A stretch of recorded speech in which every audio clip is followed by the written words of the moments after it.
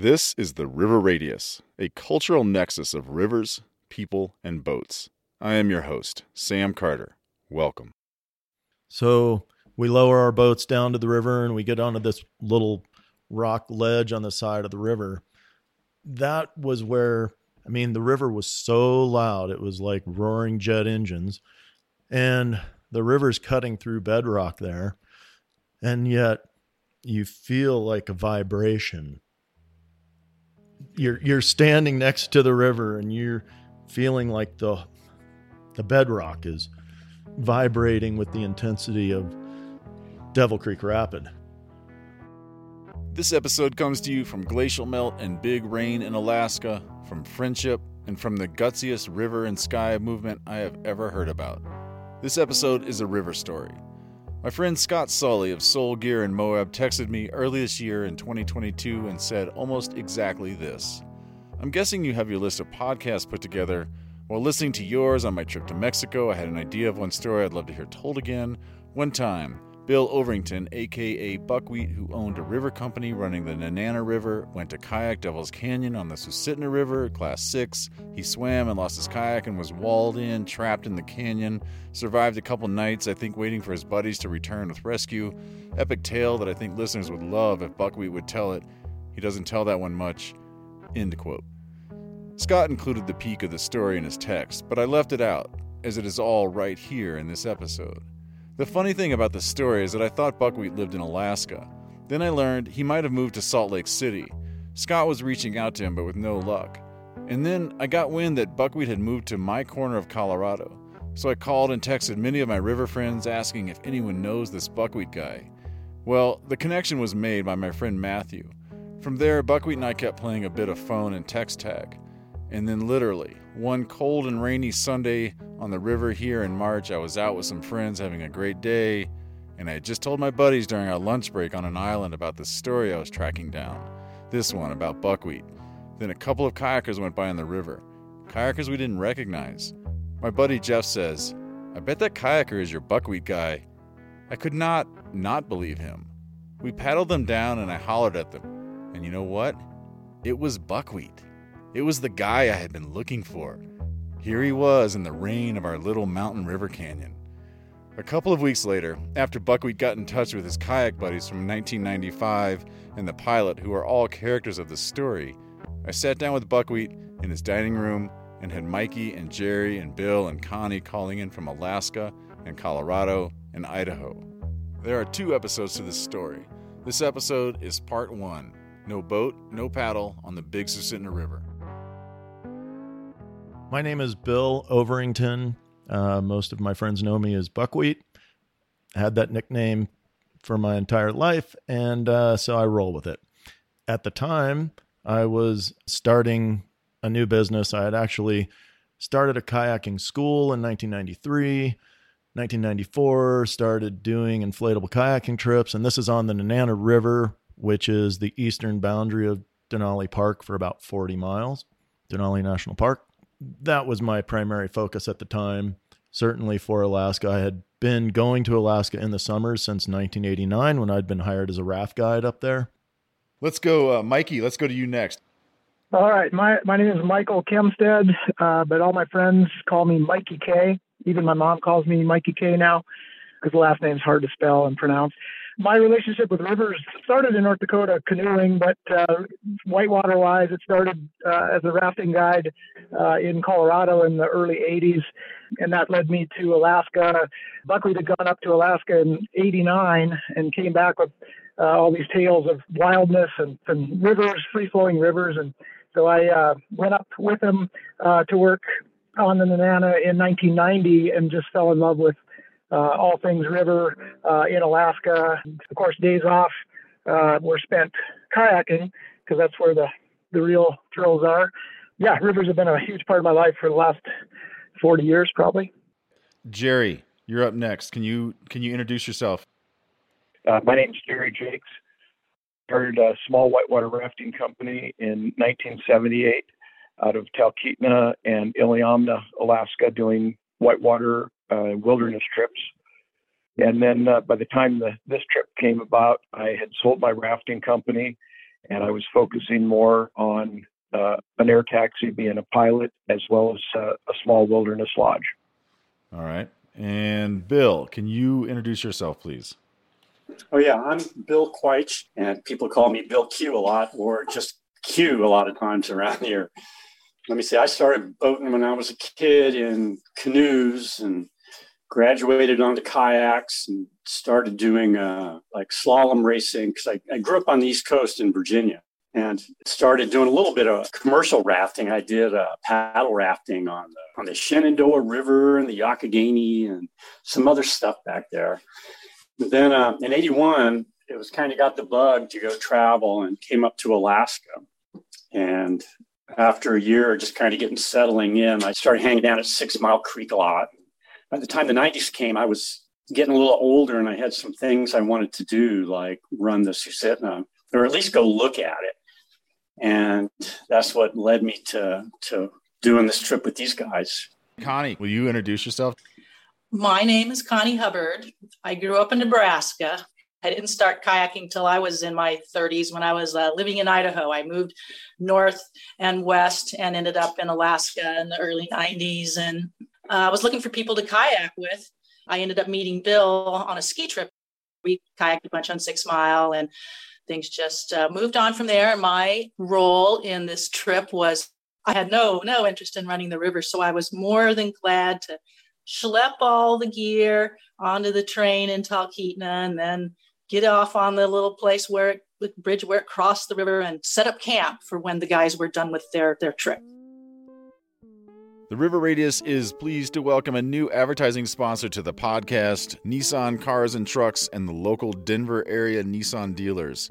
Nissan has a lot of trucks and cars to choose from. Today we're going to look at their newly updated Frontier midsize truck, and in the middle of this episode we're going to talk about their fully electric vehicles. The Nissan Frontier, this is a midsize four-wheel drive truck. It has a new look for 2022. Check it out. It's pretty sharp looking. This Nissan Frontier comes in 2 styles. They have the crew cab with 4 doors and a short or a long bed, or they have the king cab model with a long bed. What is important to me in a truck is how much weight it can carry and pull. And what I really mean is, can the truck get me and a stack of riverboats and my river friends to the boat ramp? Does it drive and feel safe? And can it keep those speeds steady when we're driving uphill with all that load? That's my criteria. This new Nissan Frontier has a 6-cylinder, 310 horsepower engine with a 9-speed transmission. That's providing a lot of power and a lot of smooth shifting of gears. And this truck can carry about 1,200 to 1,600 pounds in the truck, and it can pull a trailer with about 6,200 pounds of total weight. In riverboat terms, that is several boats and frames and boxes and coolers, all your dry bags and your water jugs that are full, and yes, even your friends or my friends, maybe all of them. Check out your Denver area Nissan dealers in person and online at www.nissanusa.com. Tell them the River Radius podcast sent you. So let's start off with the framing of the story. When? What's the year, the season, the month? It was 1995. I think we have confirmed that part. The fly-in date was September 9th. All right. Can you tell me the area of Alaska because it's such a big place? Yeah, absolutely. So we are south central Alaska, Talkeetna area. Okay. And what river are we talking about? The Big Susitna, otherwise known as the Big Sioux. Is there like a little Susitna? There is. Okay. So the formal name is the Big Susitna. Correct. Tell me about the Susitna, the volume, the character of this river. Right. So it's a relatively large volume river. The section that we were flying into is called Devil's Canyon, and it's pretty remote. The headwaters of the Big Sioux are right adjacent to the river that I work on every summer, the Nenana River. So the Nenana Glacier and the Susitna Glacier are, I'm kind of guessing here, but maybe 30 miles apart. And the Susitna River flows south, and the Nenana River actually traverses the Alaska Range and flows north. But their headwaters are in the same place. And I guess I bring that up because The Nenana River was definitely on the rise. It had been raining quite a bit. And the evening that I was driving south from Denali to Talkeetna, the sky was very black, ominously so. And so as I'm driving my van through Cantwell, I'm looking that direction out the Denali Highway. And I know that the Nenana has already been on the rise for a few days, coming up to a pretty good level. So I naturally assumed that the Big Sioux was doing the same. Had you been to this stretch of river before? No. Any of you? Well, only driven on a snow machine close to it in the wintertime, but had never really seen it in person. I had been on the river and run the river 3 different times over the years. Jerry was most familiar with the river and the section of river. Okay, and then so how many of you went boating that day? 3. 3 kayakers. Correct. Were you guys, I want to know about the skill. I'm assuming you're good boaters. Yeah. I'd go with good. Yeah. Do you have any? Mikey and Bill had more class 5 paddling experience than I had. I was mentioning earlier that was the first full summer of starting my new business, Denali Outdoor Center on the Nenana River. And I had literally worked every day of the summer, 12 to 15 hours a day. And this was at the very end of the summer. I think the only other thing that I did that particular summer other than work on the Nenana was attempt to paddle Devil's Canyon. Mm-hmm. That was it. Okay. Yeah. Little sleeping, a little eating. A little bit. Okay. Yeah. So do you guys know the volume? Do you have any ideas on the volume, like normal volumes and the volumes it was flowing at when you went? I remember 26,000. Do you guys remember that? I think you guys wanted to do the river at somewhere between 12 and 15,000 CFS, and you were all correct, twittering, thinking about it, and it just kind of kept going up. It went to 17, it went to 20, and I don't know, sometime when it was probably over 20, you were like, okay, we just got to go. You were going at a much higher level than you had wanted to go, but you just, the compulsion to go was there. So correct. I think I remembered like 26,000 when we were actually in there. Just to maybe tie it back into, I'm driving south from Denali down to Talkeetna. It's pouring rain. I know the Nenana's been on the rise. I'm sure that the Susitna is coming up as well.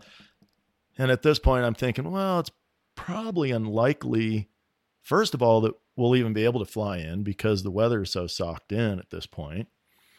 And then it's going to have to be a real consideration on whether we go in or not based on what the river level is and what it's doing.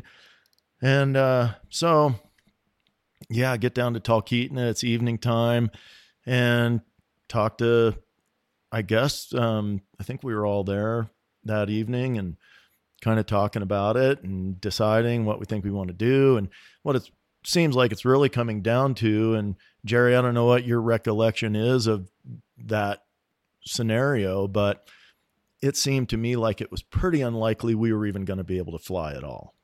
The weather was ugly. And yeah, you're right. We didn't know till we actually were in the airplane if we were going to be able to fly due to weather.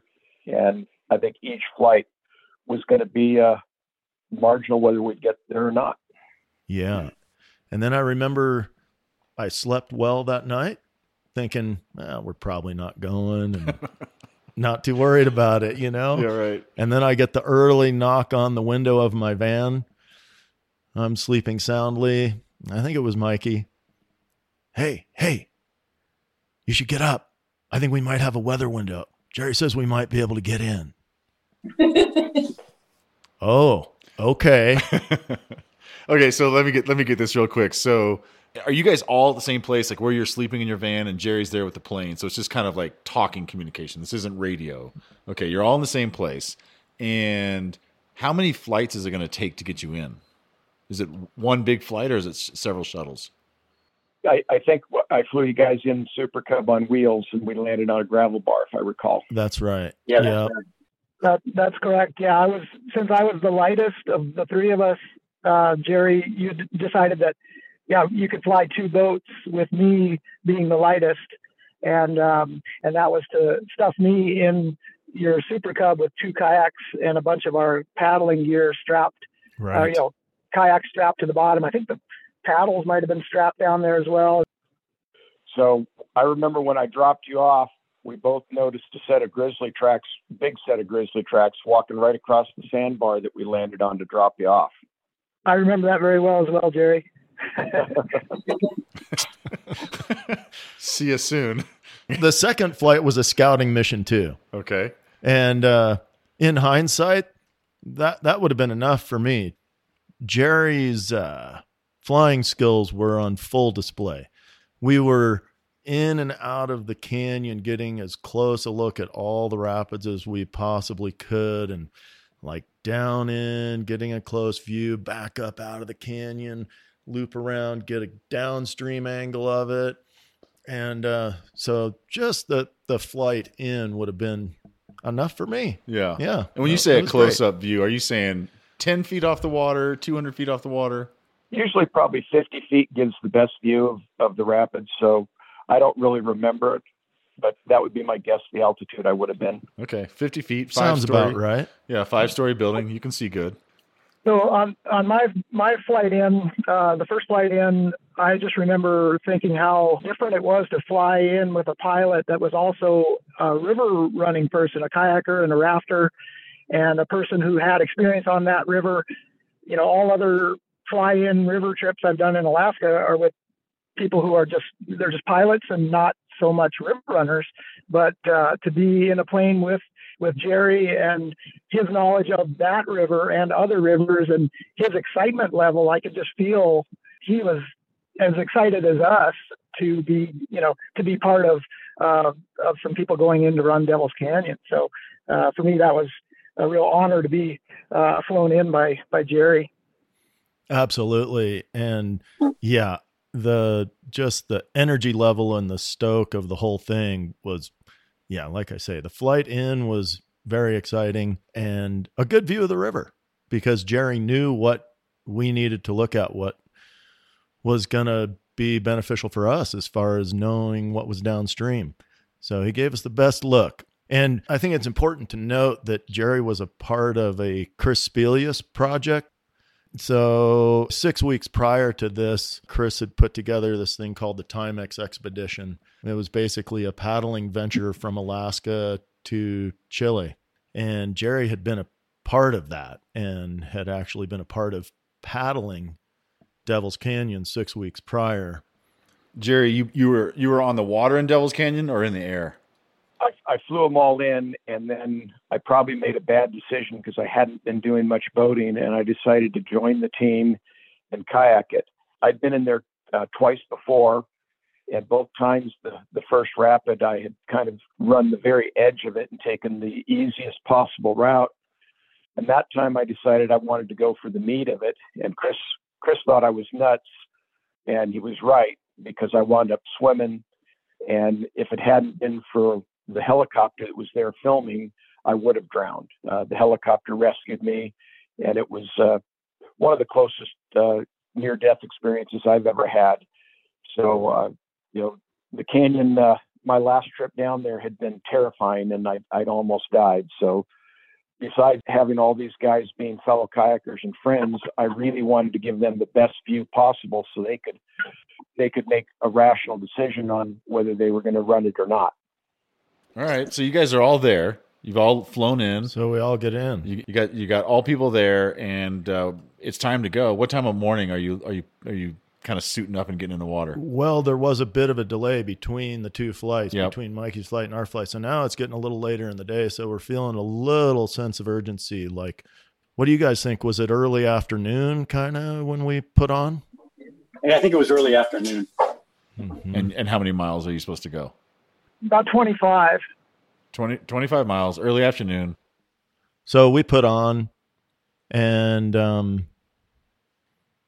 I don't know what Mikey and Bill's recollection was, but you know how a river feels when it's rising, surging. I felt the pulse of the river very much under my boat, even in the small riffle rapids above the first big rapid of Devil's Canyon. So Devil's Creek comes in on the right. But Yeah, there were a few small wave sets above that, and those waves were surging. You could feel that. And there was a lot of water in the river, and it was moving real fast. I absolutely remember the strength of the water, even like in the flat water practically. And also, and getting back to the scouting it from the airplane, we were looking at all these, the major rapids, right? And they were, incredible from the air, the size and the speed. You could just see the exploding waves and everything. And then I remember above the real rapids, there was one riffle that looked like, okay, that's kind of a good indicator that once you get to this, the first real rapid, but it wasn't really much of a rapid from the air, just a ripple. And that was a good indicator that you knew that the real rapids were coming. So when we finally got to that little ripple above the real rapids, I remember the waves being about 6 or 7 feet tall. Totally. And then I knew then how, what a day we had in store, because everything else was going to be gigantic. I guess, we get through the ripple that Mikey K is talking about, and we know we're there. So we get out to scout. The volume, the intensity, the speed, the scale of it all, for me anyway, there was a realization at that first scout that this was a big deal. Yeah. And giant waves, giant holes, very fast. And at this point, you're in there. I mean, is it one of these places you can't, the only way out is on the water downriver? Is it sheer, or is it just, it's graduatedly steep down to the water? Yeah, and it's just thick brush with devil's club and alders, just super thick bush, steep, loose soils, and just not easy hiking, climbing. No real good escape route other than the river. Yeah. Everything is really far away. You're 60 miles from the closest road where you've started. Right. So if you're hiking out of the canyon, you're still hoping someone's going to come get you somehow, which is a lot of somehows. Okay. Yeah. And I guess we didn't really have a solid plan B when we went in there. It was, we just went in to do it. However, it is important to note that on the flight in, Jerry made it clear to all of us that our sort of best option, plan B, was an old airstrip that was down in Devil's Canyon above the last big rapid. So Devil's Gorge being the last big rapid, and there was an old airstrip. And he said, if there's an emergency, if something happens, if there's a problem, try to get to that old airstrip. I might have to drop you some tools to clear things, brush and whatever, but I think I can get in there, which is in the middle of the Devil's Canyon section. And this is a time when you're not carrying. Do you have any form of communication? Like no. There's no even a ground to air radio. No, I did not have any form of communication. Okay. So first rapid, you're scouting. You feel the vibe of the river is it's powerful. It's powerful. It's talking to us. We decide to portage the first big rapid, Devil Creek, which in hindsight, I'm not sure. I mean, I think it was the right decision, but maybe not the easiest decision. It wasn't an easy portage by any means.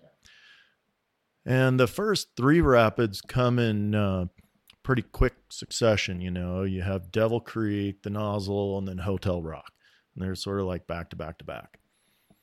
So we portage around Devil Creek Rapid, and then we find a little, I don't know what you want to call it, a little ravine sort of thing going down to the river that gets us kind of to the section in between, if there's an in between to it, Devil Creek and the Nozzle. So we lower our boats down to the river and we get onto this little rock ledge on the side of the river. That was where, the river was so loud. It was like roaring jet engines, and the river's cutting through bedrock there. And yet you feel like a vibration. The bedrock is vibrating with the intensity of Devil Creek Rapid. Right. You feel like the little bit of jelly underneath you, that the whole earth is literally moving. You feel that. Yeah. All right. I did. Uh-huh. Yeah. You still feel it. Yeah. Yeah, and it took a little seal launch. Yeah, we were basically in the tail waves from the Devil's Creek Rapid, and it's also the intro there to the next rapid. To the nozzle, yeah. Well, okay. So tail waves are the entrance between Devil Creek Rapid and into the nozzle. You slide your boats in the water and whatever. You go. Yeah, it was sort of a seal launch, one at a time kind of thing. For me personally, that moment standing on the bedrock below Devil Creek Rapid and just witnessing the power and the glory of that amazing river charging past us, for me, it was kind of a highlight, because how else are you going to find yourself in that place? And for me personally, I've paddled with a lot of really good paddlers. I've never really been, the best paddler in the group typically, and getting kind of dragged along on a lot of things. Thanks, Bill. And, but for me, like I said, it's not about conquering the river. It's more about seeing what the river is all about out in these wild, especially like what drew me to Alaska was, the wilderness, the wild places. And that moment standing on that rock with that river just roaring past was a real highlight. For me as well, not only of that trip, but just of my entire paddling career, standing in that place and feeling that kind of power. And yeah. How wide is the river? How wide do you think it is? Boy, that's an even hard one to say, because the scale is so off there. I mean, it could have been a couple 100 feet across there. Yeah, it changes from the beginning. Devil Creek Rapid, it starts out pretty wide and kind of, funnels down a little bit. And then through the tail waves going to the next rapid, it gets narrower and narrower. And that's why they call the next rapid the nozzle. It pinches up pretty good. But being a big river, like in the nozzle, it might be 100 feet across. And where we were standing on that rock at the bottom of the big rapid might have been 200 feet. And at the very top of the rapid, maybe 300. And those are all just estimates from 27 years ago. Yeah, right. So this river is while it's got some width, it probably has a pretty deep depth as well. It's very channeled up at this point where we're standing, getting ready to put on. And I think the narrowest part of the canyon is that next drop, the nozzle. All right. Where it pinches up tight. Nissan has been building fully electric vehicles for 12 years and has over 5 billion miles on this fleet as a testament to their efficacy. That is billion with a B. Nissan has 2 electric vehicles to choose from. That is the Leaf and the new Aria. Both of these electric vehicles can handle most day runs on the river. You can put your friends in the car with you. You can have your boats loaded on the roof or in the hatch. You can throw a bike on a bike rack and run your own shuttle. The Nissan Leaf for 2022 has a range between 150 and 225 miles. This is a smaller car with 4 doors and a hatchback. You can easily add a roof rack system. You can also fold the seats down for inside cargo space. The second vehicle from Nissan is the new Aria. This will be available in the fall of 2022, and you can reserve this car now. This is a slick-looking 4-door SUV, has lots of comfortable features and a range up to 300 miles, and they even have an all-wheel drive model. Again, you can reserve that Nissan Aria now. Check out your Denver area Nissan dealers in person and online at www.nissanusa.com. Tell them the River Radius podcast sent you. And so I can't remember who went first. Did you go first, Mikey? No, that was Bill. Bill went first. Yep.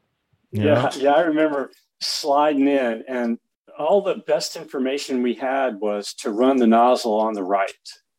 And you couldn't really scout the nozzle from where we were. It was just down there. It was like this horizon line. It was a big waves going into like a big hydraulic thing with a big swirly surging eddy on the left. Yeah. And I think the plan was to like eddy out on the right, but I jumped in that river and it was that power again. And I just started paddling. I couldn't see anything. It's, you're just down in the bottom of waves. And I kept thinking, just go to the right, just go to the right. And that was it. That's how the whole thing started. Yeah, that's right. I think that was what we understood was to try to punch the nozzle, try to punch as hard to the right as you can and stay right and stay out of the whirlpools on the left. And I think, Mikey, you made it to the right, didn't you? I did. I remember that as well. And I remember, too, reading in the book that the better portage, if you decided to portage Hotel Rock, was going to be on the right side of the river. Mm-hmm. And so, yeah, that was our goal, was to try to punch that massive hydraulic and get to the right and avoid all, as much as we can, the big whirlpools that dominate the middle and left side of the river and that massive eddy there. Because the nozzle is real narrow, but then it widens way out, and everything gets real swirly in there. So yeah, we were lined up on the rock to do our seal launches, or for those of you not familiar with that, it's you are in your kayak all ready to go, and you're not touching the water at this point, but you're above it, either a cliff or a slope, and then you just kind of inch your way forward and then just slide as fast as gravity takes you down to the water. So we're above this super fast wave train of the tail waves of Devil Creek Rapid above the nozzle. And it's Bill and me and then Buckwheat sitting there looking at each other on the rock with our kayaks all ready to go and sitting in them. And Bill took off, and I was surprised at how quickly he disappeared. Like, he hit the water and was just gone downstream. Gone.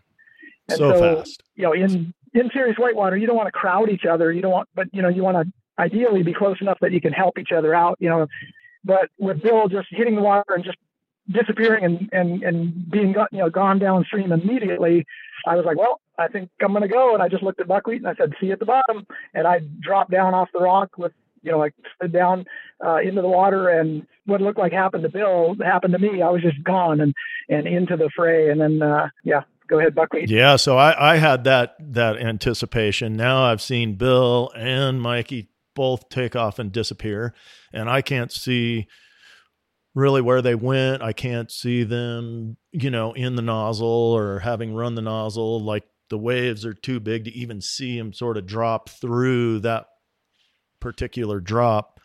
So yeah, I'm like, well, I don't want to get left too far behind. So I drop in and feel that sensation of, like, probably the fastest peel out I've ever had in my kayak, and not intentionally, just hit the water and you're out of there. I'm paddling through the waves, looking downstream, thinking, go right, paddle hard to the right. And I hit the hydraulic and it pushed me super hard to the left. I did not get flipped over, but I ended up in the whirlpools. I was in the whirlpools and stuck in the whirlpools and trying to paddle out of the whirlpools, and the eddy fence was huge, and I kept getting swept back into the whirlpools. I think I got knocked over a couple of times, rolled up, but I was just trying to, maintain any kind of an upright position the entire time I was in there, fighting for balance and whatever. Eventually I ended up swimming out of my boat. That took me deep enough to find current and get out of the whirlpools. But Hotel Rock is, how far downstream is Hotel Rock? Like, not far. It's right there. Yeah, not far. And so you're on the left side of the river. Yeah. So I come to the surface. I actually still have my paddle in my boat at this point. I'm trying to get him in. It's a big eddy pool there on the left, and I'm trying to get everything pushed over there.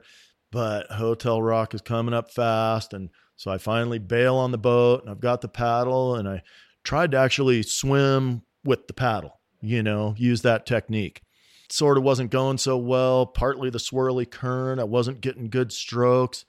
And so I bail on the paddle and literally swim for my life, swim over. And I saw Bill in the eddy over on the left. And I hadn't really seen Mikey, I don't think, at this point. I don't think I saw him when I was struggling in the whirlpools. I make it to shore. And I'm on a rock wall, and I'm out of the water. I'm maybe ankle deep or a little deeper, but I know the river's surging. As I got to the the canyon wall and got a grip and was holding. I looked downstream just to see what was down there, if, I couldn't hold on or whatever. And I saw the surge of the eddy going through a little channel to the left, and there was like a rock outcrop, but the eddy was kind of surging through this little left channel. So I'm gripping, holding on to the rock wall, and I'm trying to look for a way to kind of climb up and get out of the water. And in that amount of time, the water starts surging, and it just finally comes up to probably my waist or so, enough to sweep me off the wall. And I'm back in the river. And this is not long. This is seconds, minutes. Yes. Yeah. Yeah, seconds. I'm probably standing on that ledge for 15, 20 seconds, I suppose. Not that long. And so I'd seen this surge go through this little slot in the rocks. And once I was back in the river, I'm like, well, I don't know what's on the other side of that, but that's where I'm going. Because if I go to the outside of this rock outcrop, I don't think I'm getting out of the river before Hotel Rock. It's right there.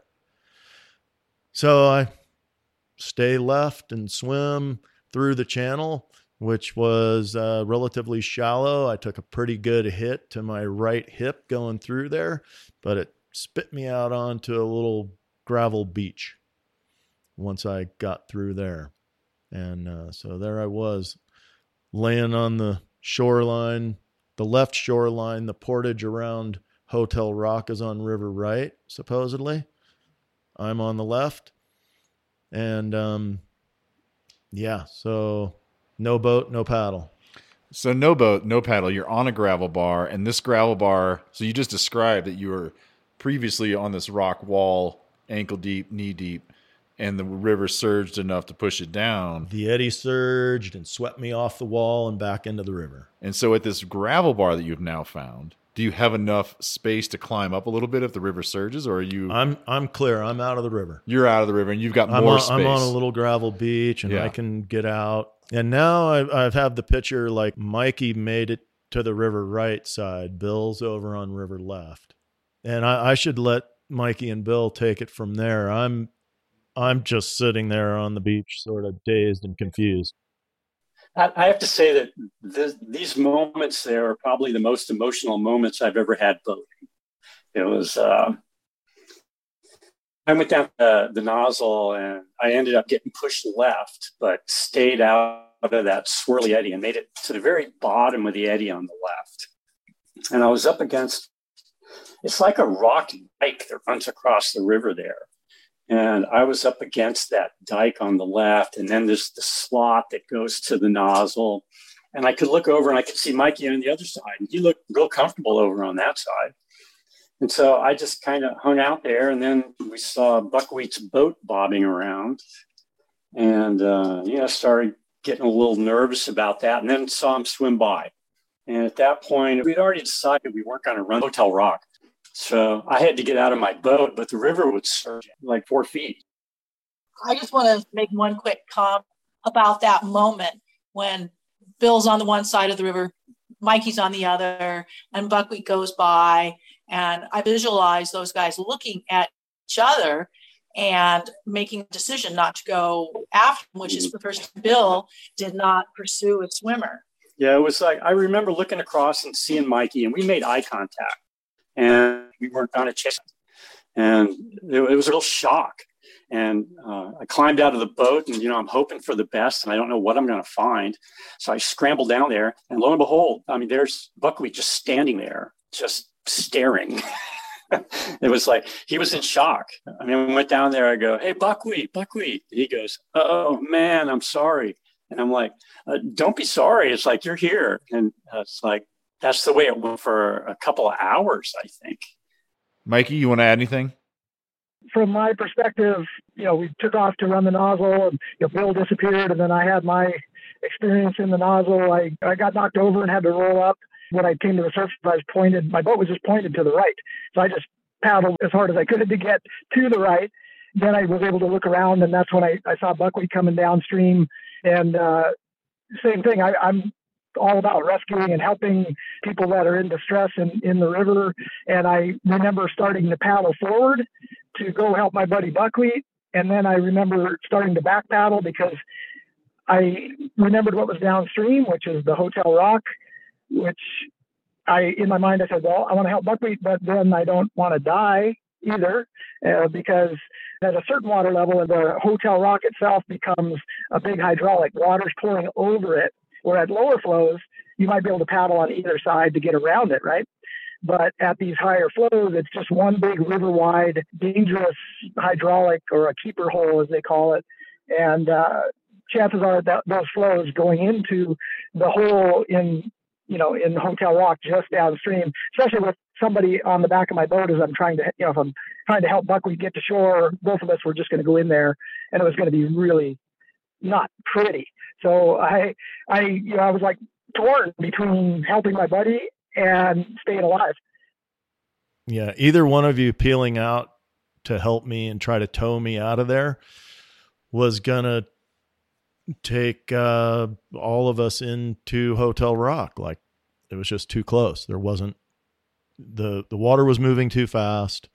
That rescue just was not gonna really be possible or practical. Yeah, I knew I was on my own. But you swim out before Hotel Rock. Everyone's out of the water. We're still above Hotel Rock. You're still above Hotel Rock. But I'm on river left, Yep. and Bill is on river left. And as far as we know, the portage is on river right, which Mikey's over on river right. But there's no way for me to get to river right. So I think Mikey ended up ferrying across above Hotel Rock, coming over to river left. That's Didn't correct. you? Yeah, I was over there all by myself, and I missed you guys, so I paddled across the river. Honestly, one of the scariest, ferries or, moving from one side of the river to the other that I've ever done, of course, with, Hotel Rock just downstream. But, I got over there so that we could all kind of be together and formulate a plan. And then we ended up doing the portage on the left side, which was more time consuming and energy sapping. That's what we were up against at that point. Yeah, so probably took us, at least an hour? Yeah, we started realizing we were going to be spending the night. Right. But we wanted to be below Hotel Rock. We didn't want to spend the night right there where we were. Then we start looking for camp, really. But we have to go down river. Below Hotel Rock, there's still kind of a narrow corridor for the river and the canyon there. So Bill towed me. And so we paddle through this kind of straight section of the river, and it kind of comes out of the canyon walls, and the river makes a bend to the right, and there's a stream coming in on the left, and looked like camp to us. And so, but I'm still a little like shocky and out of sorts at this point, so I'm really following Bill and Mike's lead on what we're doing at this point. Shocky because not because you are physically hurt, but because mentally you've swam a terrifying place, you've lost your boat, things aren't going as you wanted them to go, and exhausted, like very tired, and a big hit on your hip, all these things. Okay. So exactly. you find a camp. I just have in my mind that you guys are just freezing cold camping. Is there something else that you have some fire kit with you? I brought along an empty tin can and a couple of tea bags and a space blanket. Thankfully, because I had nothing at this point. Everything was pretty much in my boat. Oh, right. You got a boat that's got stuff. Yeah, which in hindsight, now I know to keep at least the basic essentials on me inside my dry suit. Yeah, but I didn't have, and it was all in my boat. Wow. Which was gone. But did you guys have a fire? We did. Yeah, we made a smoky little fire because it started raining. Yeah, the weather moved back in. Mm-hmm. We had a smoky little fire. My recollection of that evening is honestly pretty vague. So I know that we made it through the night. We kind of cuddled up in the, whatever in the forest there on the shoreline, and had not a very restful night whatsoever. And in the morning, Mikey and Bill got up and said, we're going to paddle out and try to figure out how to get you out of here. And you were good with that. I mean, how were you with that?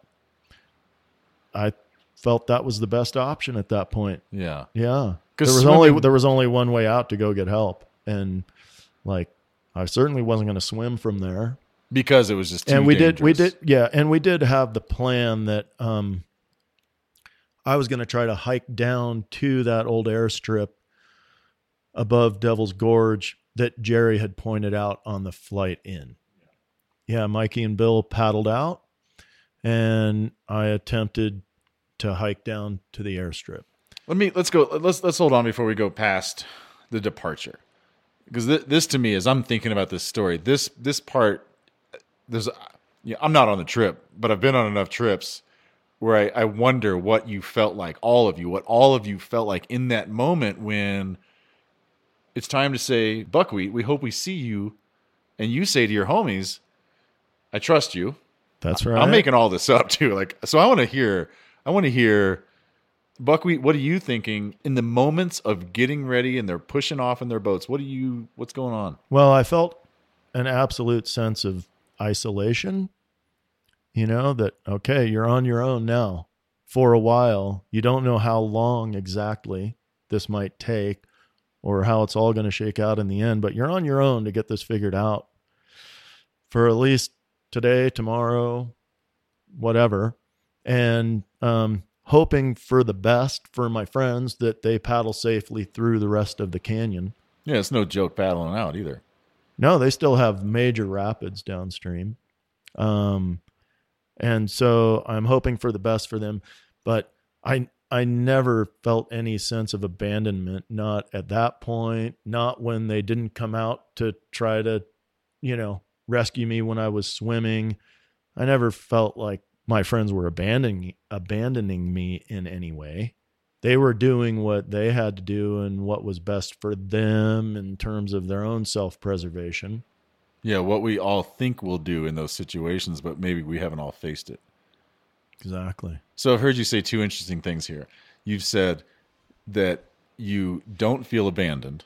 No. When they don't come paddle out into the headwater of, what's it called? The nozzle? No. Hotel Rock. Above Hotel Rock. Yeah, they don't come because it's just, it's what it is. And then also when they paddle off the next morning to go get out and to hopefully get you help, you don't feel abandonment, but you do feel isolation. Yeah. Just describe that isolation. Tell me a little bit more about that. Like what is pushing on that isolation? If it's not abandonment, what pushes on to bring that isolation feeling? Well, I know that I'm just in a very remote place that no matter what Mikey and Bill do to try to get me out of there, it's going to be difficult. And looking at the terrain and knowing that, my objective is to try to hike 5 miles downstream in this canyon that they call Devil's Canyon is not going to be easy. And thinking, how am I even really going to recognize that place? How am I going to, bushwhack my way through here and up this just unfriendly looking slope? And what's going to be up there? And I know it's full of bears. I have that to keep in mind. I don't have a gun. I don't have bear spray. I don't have anything. So anyway, they paddle off. I pack up the little bit of what I have with me and in my dry suit and my booties and PFD and start climbing up out of the canyon. So Bill and Mikey, if you can, inform us of your feelings as you push off that morning to paddle downstream into big rapids, into big water without your buddy, knowing you have the task of getting safely downriver, and you also have the task of carrying out the message that Buckwheat needs help. It was interesting that night when we were all together because, we realized that Connie was at the takeout and she had no way of knowing what we were doing. We were supposed to come out. And we were just commenting a little bit on relationships and stuff. Like, Oh yeah, Connie's such a good person. She's down there. She'll understand. We're so lucky.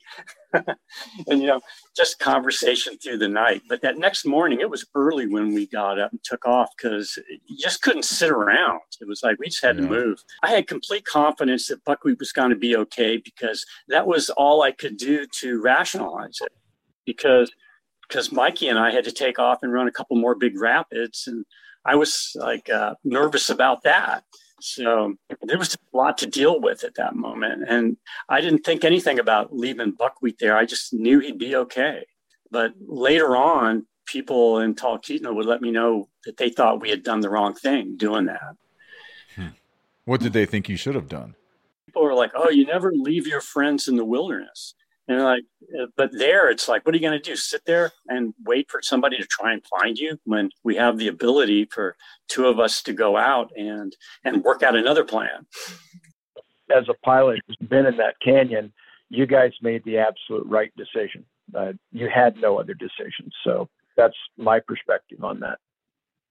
Yeah. So my perspective on leaving Buckwheat, of course, trepidation as far as I don't want to leave my pal out here, but also I felt good that we had left him with a lot of supplies because even though it was supposed to be just a one-day outing, any, old-time or experienced Alaskan, anything, hiker, climber, kayaker, whatever you do in Alaska, you take supplies with you because it's wild out there and you never know what's going to happen. So even though it was just a day trip, we had quite a bit of food.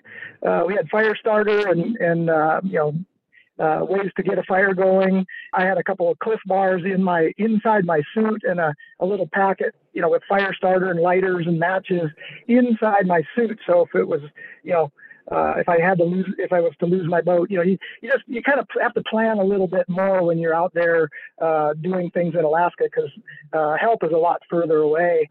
But knowing that, Buckwheat's super strong and smart, and we're leaving him with the bulk of our food and a way to start a fire. And we left him with that space blanket that Bill mentioned that he brought, like a reflective blanket. We did the most that we could do for him to be able to leave him and feel okay about it, as far as him having at least enough supplies to get by. This is the end of part 1. Part 2, no boat, no paddle on the Big Susitna River. The next and final episode of this story is ready for you to listen right now.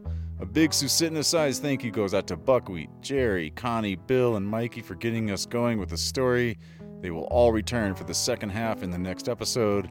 Today's advertising sponsor is the Denver and Front Range of Colorado Nissan dealers. You can find them on the web at www.nissanusa.com. You can also find a dealer locator link in today's episode notes. Tell them the River Radius podcast sent you. All music in today's episode is composed and performed by Gene Reiniger. Be in touch anytime. hello@theriverradius.com. Thanks so much for joining The River Radius. Yeah, I'd go with good. Yeah. Because everything else was going to be gigantic. Jerry's flying skills were on full display. I brought along an empty tin can. The weather was ugly. And a couple of tea bags. Looked like camp to us. And a space blanket. We had a smoky little fire. I just knew he'd be okay.